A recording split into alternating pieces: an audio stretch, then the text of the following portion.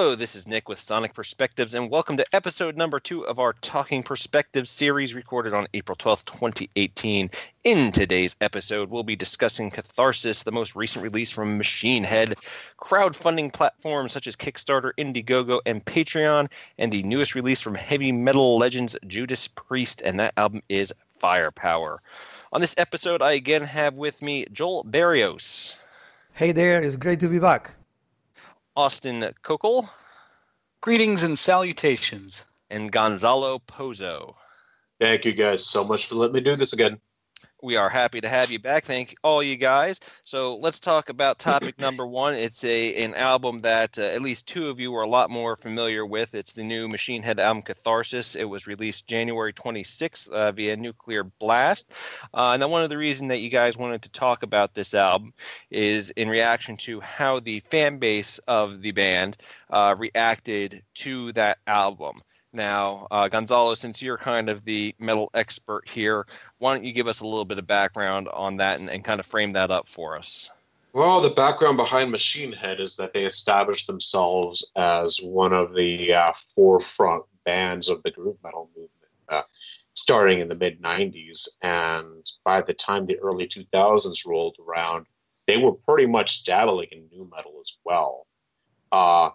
This is exactly why I never got into them back in the day. However, at some point between then and now, they started experimenting with more melodic song structures and a lot more shredding. And that really came to the forefront. Like, I first noticed it with The Blackening, which came out like in 2006, 2007. And to this day, that is probably the Machine Head album that sticks out the most for me. And they've continued in that path. And with Catharsis, I don't know. It kind of sounds to me like a throwback to the old style, and I think that might have some bearing on why they chose to call it what they did. Anybody else want to chime in on this right now? Well, Joel, I know you had some thoughts on this because you thought some of the backlash against the album was undeserved. So why don't you give us your take? Sure, why not? Catharsis is Machine Head album number 9, probably their most polemic one to date, and arguably one of the most divisive albums of the year. And I believe one of the reasons why is that for many fans, Catharsis is not the album they were expecting it to be. Let's set the record straight. I am not a Machine Head fan. I discovered them, as many did with Burn My Eyes, and that's the only Machine Head album in my collection, in a sparkling orange vinyl edition, in case Nick is wondering. In my opinion, every band has that album that you immediately think of when the band's name is mentioned. And for them it's none other than their debut effort. Burn My Eyes was a release that propelled groove metal to new levels of popularity and aggression, and somehow it managed to divide the metal subculture into 2 camps. Many jaded thrash metal purists blame this record along with other metal releases such as Sepultura, Chaos AD, and Pantera's Vulgar Display of Power for the demise of thrash metal in the early 90s. For me, Burn My Eyes is the perfect example of 90s metal in general, with vicious and memorable songs, blistering riffs, and angry lyrics on top. Nonetheless, that happened back in 1994, and many moons have passed since then. The band went through some sort of a nu metal phase with The Burning Red and Supercharger. Both albums most of their loyal fan base despise, and later they were some sort of unanimously praised and once again cemented the revolutionary modern metal status with a couple of records like The Blackening and Unto the Locust. Unanimously, as I said, considered a musical redemption by their followers. And then Catharsis knocks off outdoor with its controversial mixture of rap metal moments in tracks like Triple Beam and Psychotic, and some other thrash teen groovecore riffings in tracks like Heavy Lies the Crown and Behind a Mask. And the overall reception and the backlash has been truly fervent and merciless. What is my main issue with this record? That it's excessively long, clocking on 74 minutes It probably includes 5 tracks that really don't do much to help people to understand why Rob Flynn and company decide to deviate from their bulldozer-like attitude at this time in their careers. All right. Well, let me just say first off, why do you need Wikipedia when we just have Joel? I mean, that was one hell of a history of the band. Now, coming in as someone who, wasn't overly familiar with Machine Head at all, I did listen to some old stuff. I did listen to the new record, and I could see there was a change there. But a lot of the elements still remained, and I can see why people were upset. But at the same time, it was definitely Machine Head from what I could tell. Now, Austin, I believe you're also pretty new to it. What did you think of the new record? Well, actually, I'm not that new to it. I have sort of a weird history with Machine Head. I've known about them since the '90s, probably mid '90s, and in 1999, when Megadeth's Risk came out, also another controversial album. Some might even say the album that kind of killed Megadeth for a long time. There was a sampler disc with that, and I discovered a lot of good stuff on there. One of my favorite bands of all time, Double Drive, was on there. There was a new Type of song on there that I loved, Creepy Greenlight. And then we had off of the album The Burning Red, like Joel was saying, sort of one of their new metal albums, was the song From This Day. And again, I had known who Machine Head was for about 3 or 4 years before that. And I enjoyed the hell out of From This Day. I mean, I knew, even in '99, I knew what new metal was not a fan of it. My friends dragged me to the Family Values tour, and I literally went to the opposite side of the arena when Limp Bizkit was on and just sat on the floor until it was done. So by '99, I fully knew what new metal was and was not a fan. But From This Day, to me, had... I don't know, it had the snarl, it had the danger, it was a bit more fun, and just, it was the product of past, just throw the baby out with the bathwater, so I really enjoyed that song. That said, I never got into them at that time. I never bought that CD. I always just remembered that song and loved it. And fast forward about 8 years, and I remember hearing an interview with Scott Ian of Anthrax, or maybe this was on his blog or something. It was before Twitter, I know that. And he said The Blackening was like the best metal album of 2007. Let's check that out. So I bought Christmas, and he's right. I mean, I don't want to say it's like prog metal, but it's like epic metal. It might be in my top 10, top 20 albums of all time, The Blackening. And, even Rob Flynn of Machine Head says it's kind of their version of The Wall. And I could totally see that. And I think they tried to repeat that formula a little bit with Unto the Locust after that. And then again with the next album after that, was it Bloodstones and Diamonds or whatever, the one with Killers and Kings. And I think it worked really, really well for The Blackening. They had the songwriting to support that epic 75-minute kind of approach. And by the time the last album of that genre came out, or that style, it was still good, but it was getting a bit watered down over time. And I think they had to do something different, which I think is where Catharsis comes in. It's not completely back to their new metal, From This Day sort of roots. You can tell it's still the band that made The Blackening. They have a lot of those same chops and sort of, tricks in the bag. But that said, Rob Flynn, love him to death. I mean, the general he's a cool guy, and he speaks from his heart and his mind. Doesn't care at all what people think or say. He just did what he wanted on this album. But one of the biggest criticisms I've heard is it's by the time these guys are 50. And you could also say this about some other bands like Sons of Apollo and everything. By the time these guys are in their 50s, how do they keep up, these sort of aggressive lyrics and themes when they're just guys living in relatively big houses with their feet up with kids and everything? Kind of like Slayer. It's hard to maintain that, sort of aggression at this point in the game.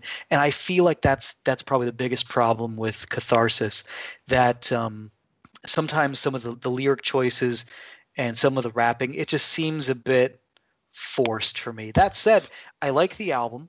And I do agree with Joel that 75 minutes is a bit long, especially when each song is, 3 to 5 minutes, with the exception of like one clocking in 8 or 9. It does take a long time to get through it. But I respect the fact that they tried to do something different this time around, because I think they needed to. Because if they just repeated an attempt at the Blackening or Under the Locust, it would have been too much of a good thing, and that could have been bad in another way. So there's my take on it. Okay. Yeah, and I would say, too, I would agree with both of you in that I think the runtime is a little long. It seemed like it took me a good long time to get through it the few times I listened to it, and it seemed like it did go on quite a bit. Now, one thing, when we're talking about the backlash here, before I got the full album, I checked out the song Bastards on YouTube. And one thing I saw was that a lot of people seemed upset about the political message, not necessarily the change in music. Now, this could be before, the rest of the album was heard. But do you think that some of the backlash was about the lyrics more than the musical change? You can answer that and then go on to what else you have, Joel. Absolutely. There's also an underlying politically infused vibe that spans throughout the whole album, mostly evident in songs like Razor Blade Smile, and sometimes I feel like the music was put in a second place in favor of the lyrics. Nonetheless, if you get rid of the fillers and shrink the album down to 50 minutes, Catharsis turns into a very solid Machine Head record. For me, prior to listening to the album, when I started reading some of the online reviews, I didn't think that it was possible that a proven heavyweight like Machine Head could release such a stinker at this point. All the online rants made me a little bit skeptical, And I've got to say that despite all the shortcomings and the somewhat disjointed nature of the album flow, I applaud them for taking the risk of going into an experimental phase, even if the results are fairly more controversial than probably their own initial assessment. It's been a bold move and certainly a departure from the sound of their most recent offerings, but it's far from being the crap songs are saying that it is, and far from being the worst album they have ever made.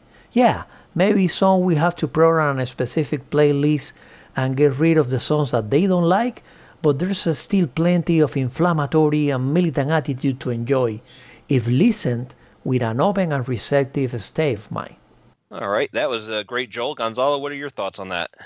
Well, it's kind of interesting to hear Joel in his epic way of speaking mention that he considers this to be an experimental album.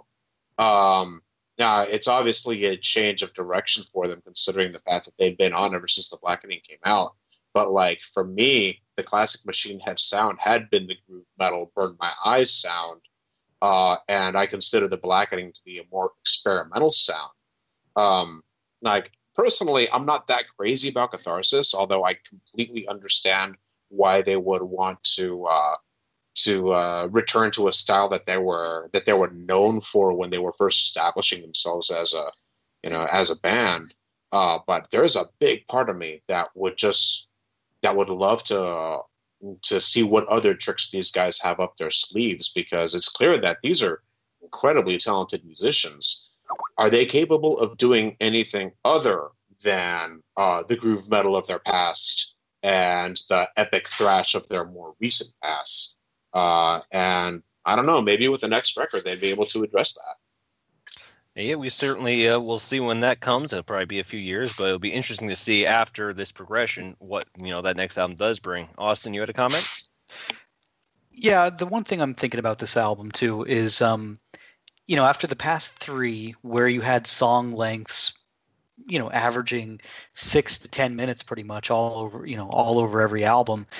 I'm just thinking maybe the band just didn't want to play these huge, epic, Halo and Now I Lay Thee Down and all this kind of stuff night after night after night, especially when they were doing an evening with Machine Head for a lot of those shows. Maybe they just wanted to play music that they liked to play and created an album to kind of give them some fun shows to look forward to, that they could just, instead of just shredding and these huge, intricate, long things that take tons of. Maybe they just wanted to kind of get back to basics as well. And after what, 9 albums, I believe Joel said. Yes. It's like, good for them, because I mean, like I said about Rob Flynn, he kind of just does what he wants, which I respect about him, and and I think this album is a testament to that. That they wanted to do something different, and like Gonzo said, it's I'm sorry, Gonzalo. I don't know. In my brain, I always think he was Gonzo. No, people call me Gonzo. It's cool. All right, cool. So maybe they, I lost my train of thought there. I guess they kind of played it safe by going back to an old style, which now 20 years later has become experimental by going back to an old style. But at the same time, it's like we say about all of our favorite bands when they have a change, like Opeth, for example. How many times have people talked about that, where eventually a band is just going to do what they want and fans be damned to a certain extent? And I think Machine Head is quite a proponent of that. If they just want to have shorter songs and just rock out live, then that's what we get for an album or two. And you can come along for the ride and buy it on release day like I did, or you can not listen at all, like I bet a bunch of their fans are doing right now. So I don't know. All right. Well, Austin, always the sage, says fans suck it. In his subtle. In his typical sage fashion. Why don't we wrap up the Machine Head discussion there? That was a great, especially for people who are unaware with the band. I think that's going to be a great entry point for anybody that's looking to explore them and figure out what's going to be suited to their taste. But again, Catharsis is the new one that came out this year. So why don't we move on to topic number 2? All right, so moving on, we are now going to talk about crowdfunding, and we have someone with us that is a bit of an expert on the topic. So, Joel, why don't you take it away? Thank you, Nick. The internet has changed the music industry in many ways. Nevertheless, while the most would point to digital downloads, piracy, and streaming as the developments with the biggest impact, the effects of crowdfunding should never be overlooked. And before going any further into this conversation, I have invited someone who has an extensive experience in using crowdfunding platforms to finance his past records. Let's welcome musician, songwriter, producer, sound designer, and progressive rock artist Dave Kersner to Talk in Perspective. Dave, are you there? I'm here. Yes. Hello. It's great to have you joining us in this conversation, Dave. Thank you. Likewise. All right, Dave. So for people who might not be aware of you, why don't you just give us a general idea of what you've crowdfunded, so we just have a backline against what you go forward with. Okay, well, as Joel mentioned, I'm a progressive rock artist. I co-founded a band called Sound of Contact, which released an album called Dimension on a record label, standard progressive rock record label. And when we split and I did a solo record, I decided to do it independently without a record label deal in place. And I just thought, there's a lot of fans that I had from playing with Kevin Gilbert years ago and also playing with Sound of Contact that would be interested in my solo record. So I did a crowdfunding campaign on Kickstarter for it. It's called New World. And I've been in the music industry for many years as a sound designer with my company Sonic Reality, and working with different people as a keyboardist, sideman, all kinds of things. So I pulled a lot of favors and brought in friends in the music industry like Steve Hackett and Keith Emerson, some legends that happen to be friends, as guests. And that helped just stir up a lot of interest in this crowdfunding campaign that brought in $32,000, which gave me a really deluxe budget to produce, manufacture, and just create from A to Z my first solo record, which was even a 2-disc version, 2 hours of music, which is the deluxe edition of New World. Then after that, I did the same thing for my other solo releases. I did a live album and crowdfunded that. And then my second album, studio album, Static, was also through Kickstarter. And it's become kind of to me, I look at it more like I've experimented with in different ways, but I look at it as an elaborate pre-order system where it's for everybody, every type of fan, for the casual fan who just kind of wants a behind the scenes look and just maybe wants the digital download for the standard $10 or the CD for 15, $20, maybe signed for a little bit more. It's for them, but it's also for the more, let's say, hardcore fans or who would love to have extra bonus tracks and swag and signed items and a box set of, extra songs and all sorts of things at higher price points.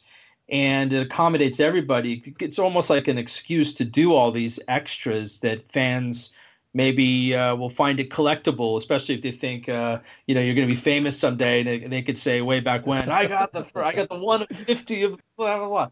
And so it's a really cool way to, and it's very interactive, as is social media, to just go direct with your fans, and it seems to work. Yeah, absolutely. And, you're talking about some of those higher end rewards. And I think most of us here have participated in those in one way or another. And I'll get to mine in a little bit. But Austin, I'm pretty sure if I remember correctly from the cruise we did together, I think one of your rewards had to do with Dave. Is that correct? That is true. I'm trying to think where you're going with this, but I do know we had sort of an interesting encounter, or lack thereof, I should say, where there was a show that was meant to happen. And Nick, you can correct me if I'm wrong here. And I got into Miami a night early to attend this show of Dave Kersner and band. And the weather gods did not agree with us. And long story short, I took the Uber. I don't want to say the Uber ride from hell, but it was almost like to hell and back. It was the storms I've ever seen in my life, and it took us about 45 minutes to make a 20-minute drive to get to the venue, just to be turned around at the gate by the parking attendant. And I'm sure Dave remembers this well, that the show just did not happen. And I saw Dave on Cruise to the Edge that year, and it was like our hearts just went out to each other from musician to fan and back. It was just like, that would have been great, and it's a shame it didn't happen. But that said, that same show did happen the next year, and there's some pretty epic video of Dave's guitarist gunslinger Fernando Perdomo just shredding like a madman on that show. So it just goes to show you never know. When you go for the concert tickets for an outdoor show as a perk included with a live album release, sometimes it happens, sometimes it doesn't. But I've got. I'm sorry. There. I was going to say I've got the Blu-ray to enjoy it though. So. Yeah, it's you make a great point, and for anyone wanting to do a crowdfunding campaign, I actually did 2 campaigns for live albums. The first one was New World, and then the second one was Static Live, and I did them differently exactly because of that experience. For New World Live campaign, which was my second campaign, I did include actually 2 shows. I did have a backup show. I guess you didn't make it to the Miami. The soundstage show, which was a private. Yeah, that was even earlier than I got into town. Yeah, that was one day earlier, and that was indoors. It actually cost me a fortune, and I don't recommend anyone sort of renting lights and stage and everything else, because the actual Blu-ray that we did was recorded a little later at a venue that we happen to be playing at, and they have their own lights and their own everything else stage, and that was turned out to be the better way to do it. So just something to think about in terms of renting all the equipment and just putting it in a room versus just actually going to a venue and doing a real show. I think that's the better way. And the second thing is, and this is the biggest thing, can't count your chickens before they're hatched. We had everything set up to record that. We were playing at a whole festival with tons of people. Would have been fantastic, but it was outdoors. And it was really hardcore rain, actually. It was so much so that we were all turned around. If you feel bad, we had loaded up all our equipment and we were on our way down. And then they said, nope, it's not happening. And so now for Static Live, what I did actually is we played at the Prague Stock Festival, which I'm also playing at coming up in October with my new band In Continuum. But with the Dave Kersner Band, we played Prague Stock all of my album static and recorded it on video and audio. And after I physically had it in my hands is when I started the campaign, because I knew, okay, and it was about the Blu-ray at that point, not about going to a show, because you're right, it is kind of hard to promise something, especially where people have to travel. Because we did redo that show, but not everybody could travel, and you could go in for free if you had paid for it the first time. But there was no way to actually, if you had to travel for it, wasn't very convenient. So, yeah, I think the best thing to do for people, honestly, is products and extra swag and signed items and collectible things. Maybe, and you get a behind the scenes virtual backstage pass with it as well. That's the real added value that's priceless to people who want to see the process of making an album or whatever happens behind the scenes, and being part of it, maybe getting credited in the liner notes or in the PDFs, and just feeling like, also that you're supporting the artist, because going back to what you were saying before with streaming and piracy and all kinds of stuff. I mean, even CD piracy. In fact, I have physically in my hand for the first time a bootleg of my first album of New World that I asked someone to send me. They bought it, and they literally just, somebody else ripped me off completely, redid the CD, and it looks great. I mean, they did a fantastic job with it. Wow. And it's like, God, even me, you're gonna rip off me, But yep. So, but and that's horrible. And the guy who bought it felt terrible. He didn't even really know that it was that. So, but when you buy direct from the artist, that you are supporting the artist, and some people care, and God bless those people, because that's what, no one can make these albums on fumes, for nothing, especially if you want high caliber productions with all sorts of musicians from all over the world participating. So I think crowdfunding is also a way for people, and, and people buying from the artist websites and Bandcamp and things like that, are a way to keep music alive and live and kicking as a business. Yeah, and let me say, too, I had forgotten that show got canceled when I brought that up. But as far as the bootleg's concerned, you have to think that you kind of made it as an artist. Someone thinks they can copy it and make money off it. Yeah. But, kind of the reason I went into that is because it was, I know it didn't work out in that case, but it's a cool thing that you could only kind of really do with that, pre-investment and getting fans together at that special event. And one of the coolest things I ever had was I supported the band Mind Maze here locally, and I was one Great band. 10 backers that got to go into the studio and do some backing shouts for the album, and it's all over the album. It's really cool. So you can do some things that just really would not be practical otherwise. Now, Joel, I know you had some comments as well. Yeah, I just wanted to bring up a story. It's not just artists that are using crowdfunding to take control of their careers. In some cases, fans are starting crowdfunding campaigns themselves, hoping to persuade their favorite artists to take action. A clear example I read about is what happened in 2004 when Foo Fighters fans in Richmond, Virginia started a page on Crowdtill selling tickets to a show that the band didn't know about. Really? And you know what? They did. It was the first Foo Fighters show in Richmond, Virginia for 16 years. That's awesome. Tell me about it. Wow, that is amazing. Now, I don't recommend that anybody do that. Let me put out that disclaimer. Talking Perspectives does not condone selling tickets to a show you have not booked. However, that is a really cool thing. It's funny you mention that, because, right now with Sound of Contact, several band members left, and I'm one of the remaining two people, and it's just sort of sitting there as a page promoting everybody's individual solo albums and projects.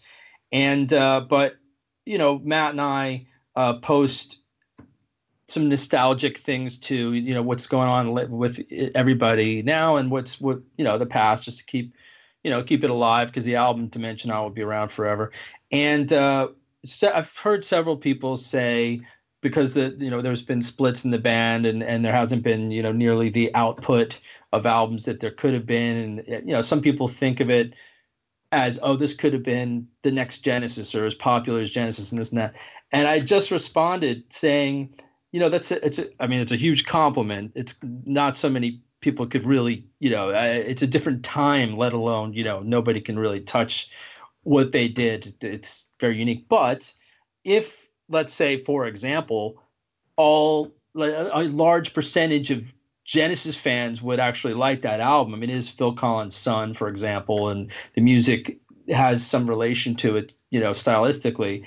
But they have millions of fans. They've sold millions of records. So if the people that really think that were to actually tell every other Genesis fan about it, and if a large portion of those millions of Genesis fans would actually be interested and buy it, then the people that want the original lineup to get back together, it's like, well, if we're selling millions, then you have a whole different sort of business to talk about, and maybe funds basically available to overcome, let's say, obstacles such as the difficulties working in different parts of the world, which was one of the challenges that we had. It was so expensive to get together; it was ridiculous. Going to England and then staying there, and or Canada and everywhere. So it's a chicken or the egg, but I love the idea of the power that both the internet and crowdfunding and social media actually has. If people really, really want it, like you said, you can't endorse the idea of creating your own crowdfunding campaign for something like that, like a show. But theoretically, if you were to people do petitions, people do, they share things around, word of mouth. If there was just some huge boost in sales or something because everyone just had to have this and they really truly believed that a band like Sound of Contact could fill those shoes, then maybe it would. I don't know. But it just depends on how these tools like crowdfunding and internet and social media and YouTube, just how it goes. I'm actually friends with a guy. His stage name is Gautier. His real name is Wally. And you may know him. He has his song, what is it? Somebody that I used to know. Somebody that used to know, yeah, has almost, I think, 1 billion views or something like that. Something crazy. Like it had 900 million views. It just went absolutely viral, crazy. And any of those kind of things can happen, but it does depend on the people and how much they care to share it around. Or if it's just like casual and they don't even think about that. They don't even think about how everyone now, because of the internet, has the power to influence others to support music. And of course, with crowdfunding, you do it directly. And I've been amazed, honestly. Some people spend hundreds of dollars. But just to say, and I'm going on a little soliloquy here, but it's hopefully interesting information. And I'm happy to share it because it's public anyway. You can look on my crowdfunding pages on Kickstarter. Just look up Dave Kersner. But the average sale of my album, when you talk about all the different sort of price rewards, is typically between $60 and $80. That's the average sale. I mean, some people spend $200 or more, and some people spend just $10. But when typically people think that either it's just $10 on iTunes, that's what an album is worth these days, without the liner notes and everything else. Or even worse than that, it's just something you stream for free. And here in this world, granted, it's we're talking about 400 to 600 people, let's say, for my kind of campaign. Maybe others have larger, but still, for a smaller group of people that really care and want to support the artist, we're talking about $70 on average for the sale of that album with the extras. And that's a huge statement. Now, if those numbers could grow because more people care, more people know about crowdfunding or whatever it takes, then the music industry could significantly make a comeback, but just in a whole different, like a paradigm shift. Yeah, and one thing I definitely want to add to that, because we kind of hit on it last week when we were talking about vinyl and different versions of the vinyl, and that there definitely is not the quantity necessarily of music fans and buyers, especially for niche genres, that there were. So tapping into the quality or the amount that each person is willing to spend goes a huge way towards getting artists to the budgets they need. Now, Austin, I know you had something you wanted to add. Yeah, sort of on the coattails of what Dave was talking about there with just how many people are out there on the internet. I feel like sort of the flip side of that coin is also how many bands there are doing this now. I mean, Marillion, for example, is sort of credited as being the first to really make this a feasible business model going back, 15, 16 years now. And as we've gone, it was sort of a slow acceleration, but over the past 6 years, it's caught on like wildfire, to the point where, as a music enthusiast myself, I feel like sometimes I can't keep up with all of the different campaigns going on financially, not even just, seeing them come at me in my news feed, but like just my wallet, reaches critical mass with how many different vinyl and colored vinyl and, like Dave was saying, $60 to $80 a pop. Granted, you can just get the digital download for $10 or the $1 tip jar sort of thing. But I think the bigger issue, even more than that, is just as an artist, and maybe Dave, you can speak to this, is how you kind of cut through the noise and get yourself noticed when there are, every single prog band or every single, indie band or whatever. Everybody's doing this now, and it's got to be difficult. Yeah, I mean, I don't think about that. I just, as an artist myself, I just tell my story. I just say, this is what I want to do. This is who's involved. This is what you get.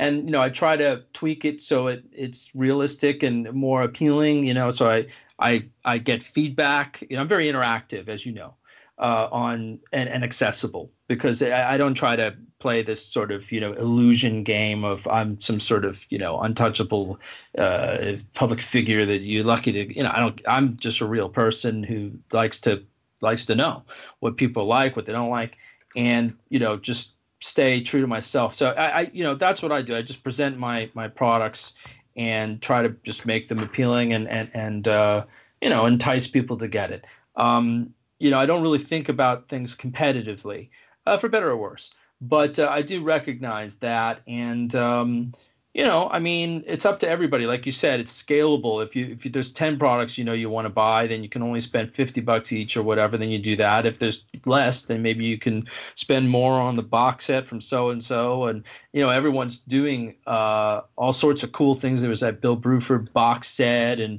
King Crimson things and all sorts of stuff. And I mean, for me, look, I mean, people spend a lot of money on a lot of things. Everyone's got a different budget for things, but some people spend $100 for dinner, for one night.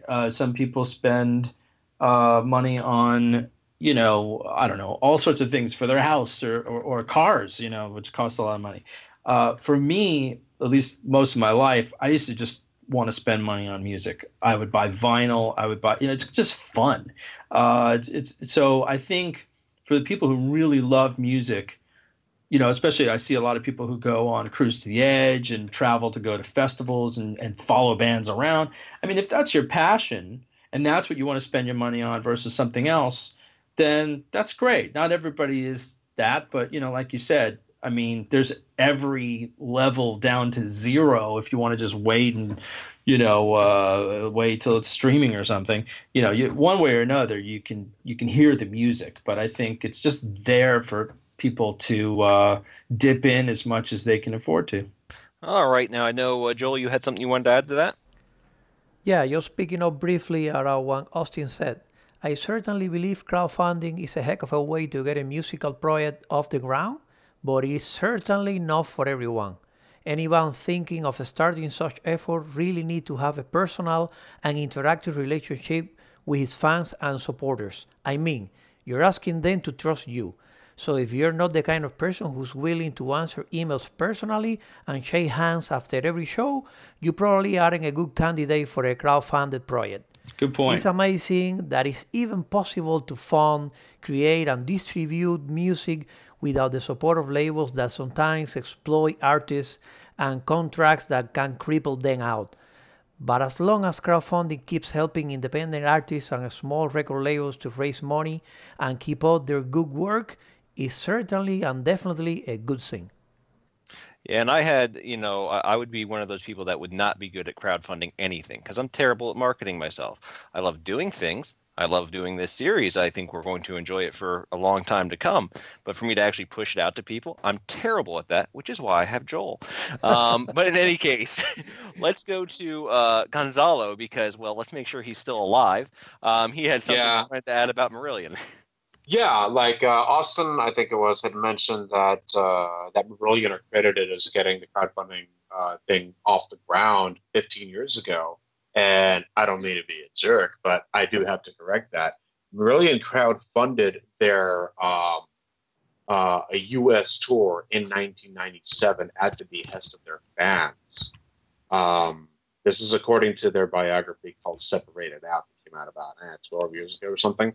But it was actually the fans that were on Marillion's message board that actually pitched the idea to the band. And not only did they gather the funds to bring the band to the United States to tour for, what album was that? The Strange Engine. To tour the U.S. for This Strange Engine. They also paid for tickets on top of that. And it was after that they crowdfunded the Anarachnophobia album and Marbles after that.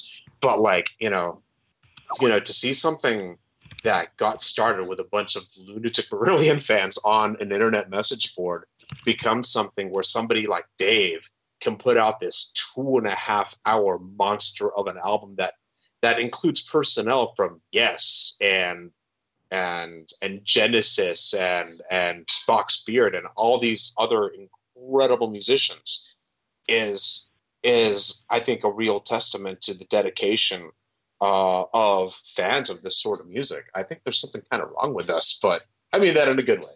All right. Well, thank you very much. And real quick, we have to say goodbye to Dave. He has to run. So real quick, I want to say thank you very much for Dave for chipping in with your personal insights. And before you go, give us the 30-second version. You have a new band, In Continuum. Go. I have a new band. It's an outlet for the music I was going to do with Sound of Contact. I have with me my Sound of Contact bandmates, Matt Dorsey, two former guitarists who toured with us, Randy McStein and John Wesley, who also played with Porcupine Tree. On drums, it's Marco Miniman, who played with Steven Wilson, and Nick Stilio, two of my favorite drummers in the world. And Nick played with me with Kevin Gilbert as well as on my album New World. We're going to be playing Prague Stock and Cruise to the Edge. Prague Stock this year and Cruise to the Edge, and many of that lineup will be joining us for those gigs, which is cool. We've got special guests from Marillion and Yes and other bands as well. So something to look forward to. We're going to be releasing the first album in October. All right, perfect. Look forward to seeing you at Prague Stock. Thank you for joining us. Have a good night, Dave. Thank you, guys. Take care. Thanks, all the best. All right, so we've been on crowdfunding for a good long time here. We're going to wrap it up, but here's what we're going to do. We had a lot of topics that we did not get to hit despite the length of this conversation. So probably in 2 weeks, we are going to come back to this topic, get more in depth on some of the pros and cons. But to finish it up, Austin has something he wants to talk about as far as a warning about some of the things. Yeah, sort of a caveat emptor here, a buyer beware, is, you always see when you go to a crowdfunding campaign what the risks are in that campaign. And usually, they'll be kind of flippant about how they answer. Oh, there are no risks. We've already recorded 75% of the album. We just need to fly in a couple of guests, whatever. They kind of address some of the things. They're like, don't worry, it'll happen. Well, sometimes it actually doesn't happen. And one of these has become sort of a really well-known cautionary tale is the band Corellia, who is basically non-existent now. And I myself was a fan of them going back as far as 2011, 2012, when their debut EP came out. And many people thought they were going to be like the next kind of Pain of Salvation. I don't know what, but they were young and pretty amazing. And in 2015, they did an Indiegogo campaign called Corellia 2015, the long-awaited debut album, where they promised a 90-minute double-disc debut album, which is pretty ambitious for a debut from a young band. And they met 223% of their $15,000 goal. They made $33,000. I'm sorry, $33,455 raised by 825 backers. So that's pretty impressive for a band that just put out one EP before that. They put out updates maybe the next year or so. A couple of guys left the band. They showed some videos in the studio. They said, hey guys, it's us. This has become harder than we thought it would be, but we promise we're still here. We're still working on it, that sort of thing that you see from a lot of people a lot of the time. Well, their last update was over a year and a half ago. It was like mid to late 2016, barely a year after the campaign had finished. And they never even owned up to the failure of this. They've never released the album. They haven't said anything in almost 2 years now. People are just like, at first people were upset. They wanted to know where their album was. They wanted to know where their money was. And of course, with these crowdfunding campaigns, once you give that money, that belongs to the band. There's no guarantee that you'll get it back ever. And what kills me, because I donated to it myself, is I just got like a double disc CD signed copy or something like that. I know that the album will never happen, and it is what it is, but I wish the band would say, we made a mistake, we're sorry, or something like that. At least own up to it. But the fact that they've disappeared off the face of the earth, you feel cheated as a fan. And it could happen with any band at any time. And these guys had some elaborate rewards for the $600 level. They were giving away a cloak with the band's logo on the back, where if you went to see them live, you had like all access to the band, backstage, whatever, while you wore that cloak. Well, some poor schmoes paid $600, more than one person, I think, and they have nothing to show for it. And I mean, that, not trying to muckrake here, but that just kind of sucks no matter which way you dice it. So, cautionary tale, like I said, just you never know when one can go terribly wrong. So, thankfully that's the only one out of probably the 15 or 20 that I've been involved in at this point that has gone so terribly awry. But, it could happen at any point. Thankfully I'm out $30-$40 or whatever my pledge was, but, it could really sting for some people. Well, as Dave Kersner told us earlier, some people, go for $100 dinners, and that's Corellia every night, thanks to people like Austin. Yeah, right. So that wraps up this episode's talk on crowdfunding. But like I say, it's something that we haven't hit all of what we wanted to, and we will circle back to this topic at some point for sure. So let's now move on to our last topic. This is a somewhat more recent release, just came out March 19th. Via Epic, the Epic label, and it's an album that I didn't plan on getting. I'm not a huge Judas Priest fan. Last album I have is 2008's Nostradamus, but there was a really good reaction to this album, so I picked it up, and I'm really glad I did. So the new one, like I say, is Firepower. Since we heard so little from Gonzalo in the last segment, why don't you give us your initial thoughts on the album? It's all right. Honestly, like, for all the hype that I've heard about how great it was, to me, it just sounds like Judas Priest running their wheels. And it doesn't really make me sad to say that, because they're a band that, as much as they've contributed to the genre over the past, almost 50 years, the quality of their material has had its peaks and valleys, and this one, it's Judas Priest for sure, but it doesn't grab me. It's not Painkiller, it is not Sad Wings of Destiny, but I don't think it's supposed to be anyway.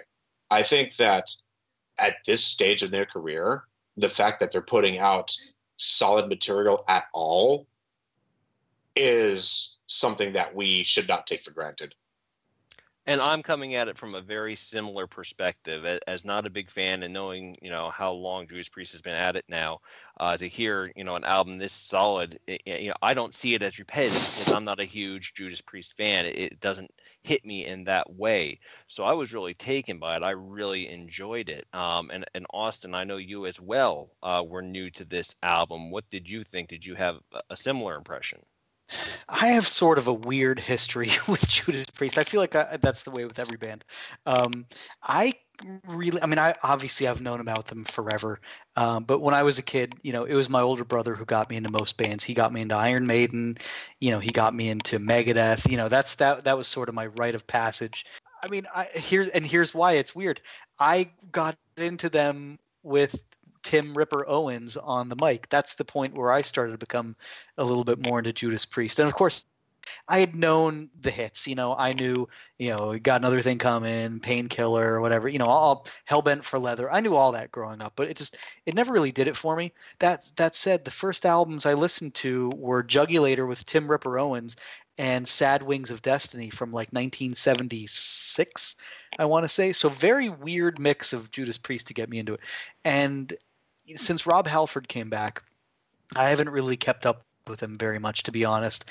And especially after KK Downing retiring and things like that, they've just sort of not been on my radar very much. I know they've been releasing albums, but I just haven't kept up very much. That said, Jugulator I still love. Bullet Train is one of the greatest Judas Priest songs of all time. And when Ripper left to go to Iced Earth, I've been an Iced Earth fan since '94. Matt Barlow was a very tough act to follow, and he did it well there too. So I have a lot of respect for Ripper Owens. But this was the first full Judas Priest album I've listened to since Rob Halford came back, and I'm sure we're going to get all sorts of nasty comments there. Why is this guy on the? Why isn't his brother on the call? But this guy is a millennium guy. Yeah, but I mean, I will admit I enjoyed it.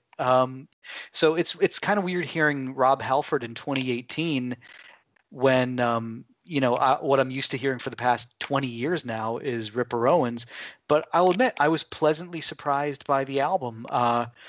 I think Halford sounds amazing. I think the fact that their bass player Ian Hill, correct me if I'm wrong there, he's been in the band since like the 60s technically, and he's still their bass player. I think seeing how the band has evolved over the past 40 years is very cool, because this album that I listened to, Firepower, leading up to this chat, to me is very modern, very fresh. I mean, like we could say it's a bit color by numbers, but again, it's Judas Priest in 2018. They're not gonna reinvent the wheel. But I thought some of the songs, Halford sounded amazing on, for example, the title track. And I believe it was track 8, I want to say, yeah, Rising from Ruins was very Iced Earth sounding to me, which I enjoyed.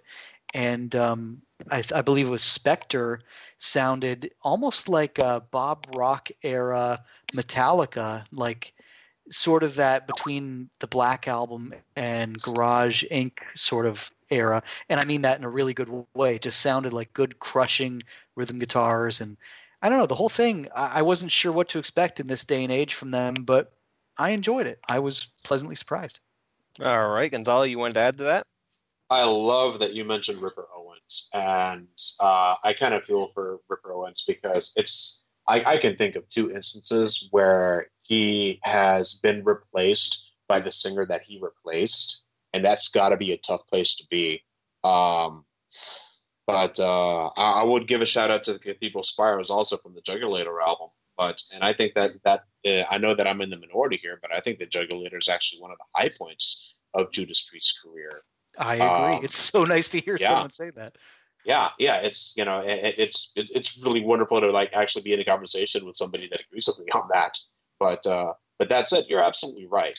And I made this point too, that the fact that these guys have been at it for so long and are putting out quality material. Yeah, you're right. They're not going to reinvent the wheel, but they did it with Painkiller, and they were already veterans by that point. Remember that this band got started in the '60s, so might it be too much to expect, for us to think that they could do it again? I don't know. I think that they might have it in it, but at the same time, with both KK Downing gone and Glenn Tipton, pretty much out of the band as well. I don't know. I think this band's days are numbered, and that makes me really, really sad. Wow, strong words there. Now, Joel, you haven't chimed in yet. What do you think of the new album? Are you ready for some history? Do we have a choice? I don't believe you do. The teacher is at the Now, chalkboard. before going into history, I love Jugulator. It was an ultra-confident statement they released at the time, and I cannot think of a better man to replace Halford than Tim Ripper Owens. I have the utmost respect for him, and I consider him capable of singing almost anything in metal. Now, circling back with history, I'm a big fan of the old Judas Priest records. Sad Winds of Destiny holds a special place in my record collection.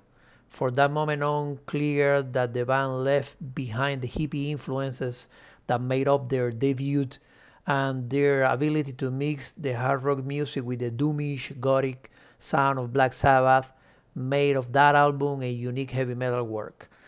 And while Sabbath traded their heaviness for a softer music down the line with technical ecstasies, Judas Priest was bringing out a quite innovative musical concept in which they took heavy metal into new levels of darkness, musical precision, and roughness. Arguably sharing the metal throne in the 80s alongside with Iron Maiden, Judas is perhaps the number one band out there from the old metal classic acts whose modern albums have been largely criticized. Everything they have released since 1990's Painkiller has been seemingly met with a majority of criticism and skepticism. Now, after almost 50 years, 18 albums, and basically shaping the way heavy metal was meant to be played, I would be hard-pressed to find better words to define the point Judas Priest is at this time in their careers than the ones that our friend and contributor Rodrigo Altaf from the Sony Perspective team used when he wrote in the album review. He said something like, I think it's fair to acknowledge that Judas Priest simply doesn't owe us anything anymore. That being said, to my ears, Firepower is an unexpected turn of events, because it manages to offer up some of the finest work that Judas Priest has put out since the now distant Painkiller days.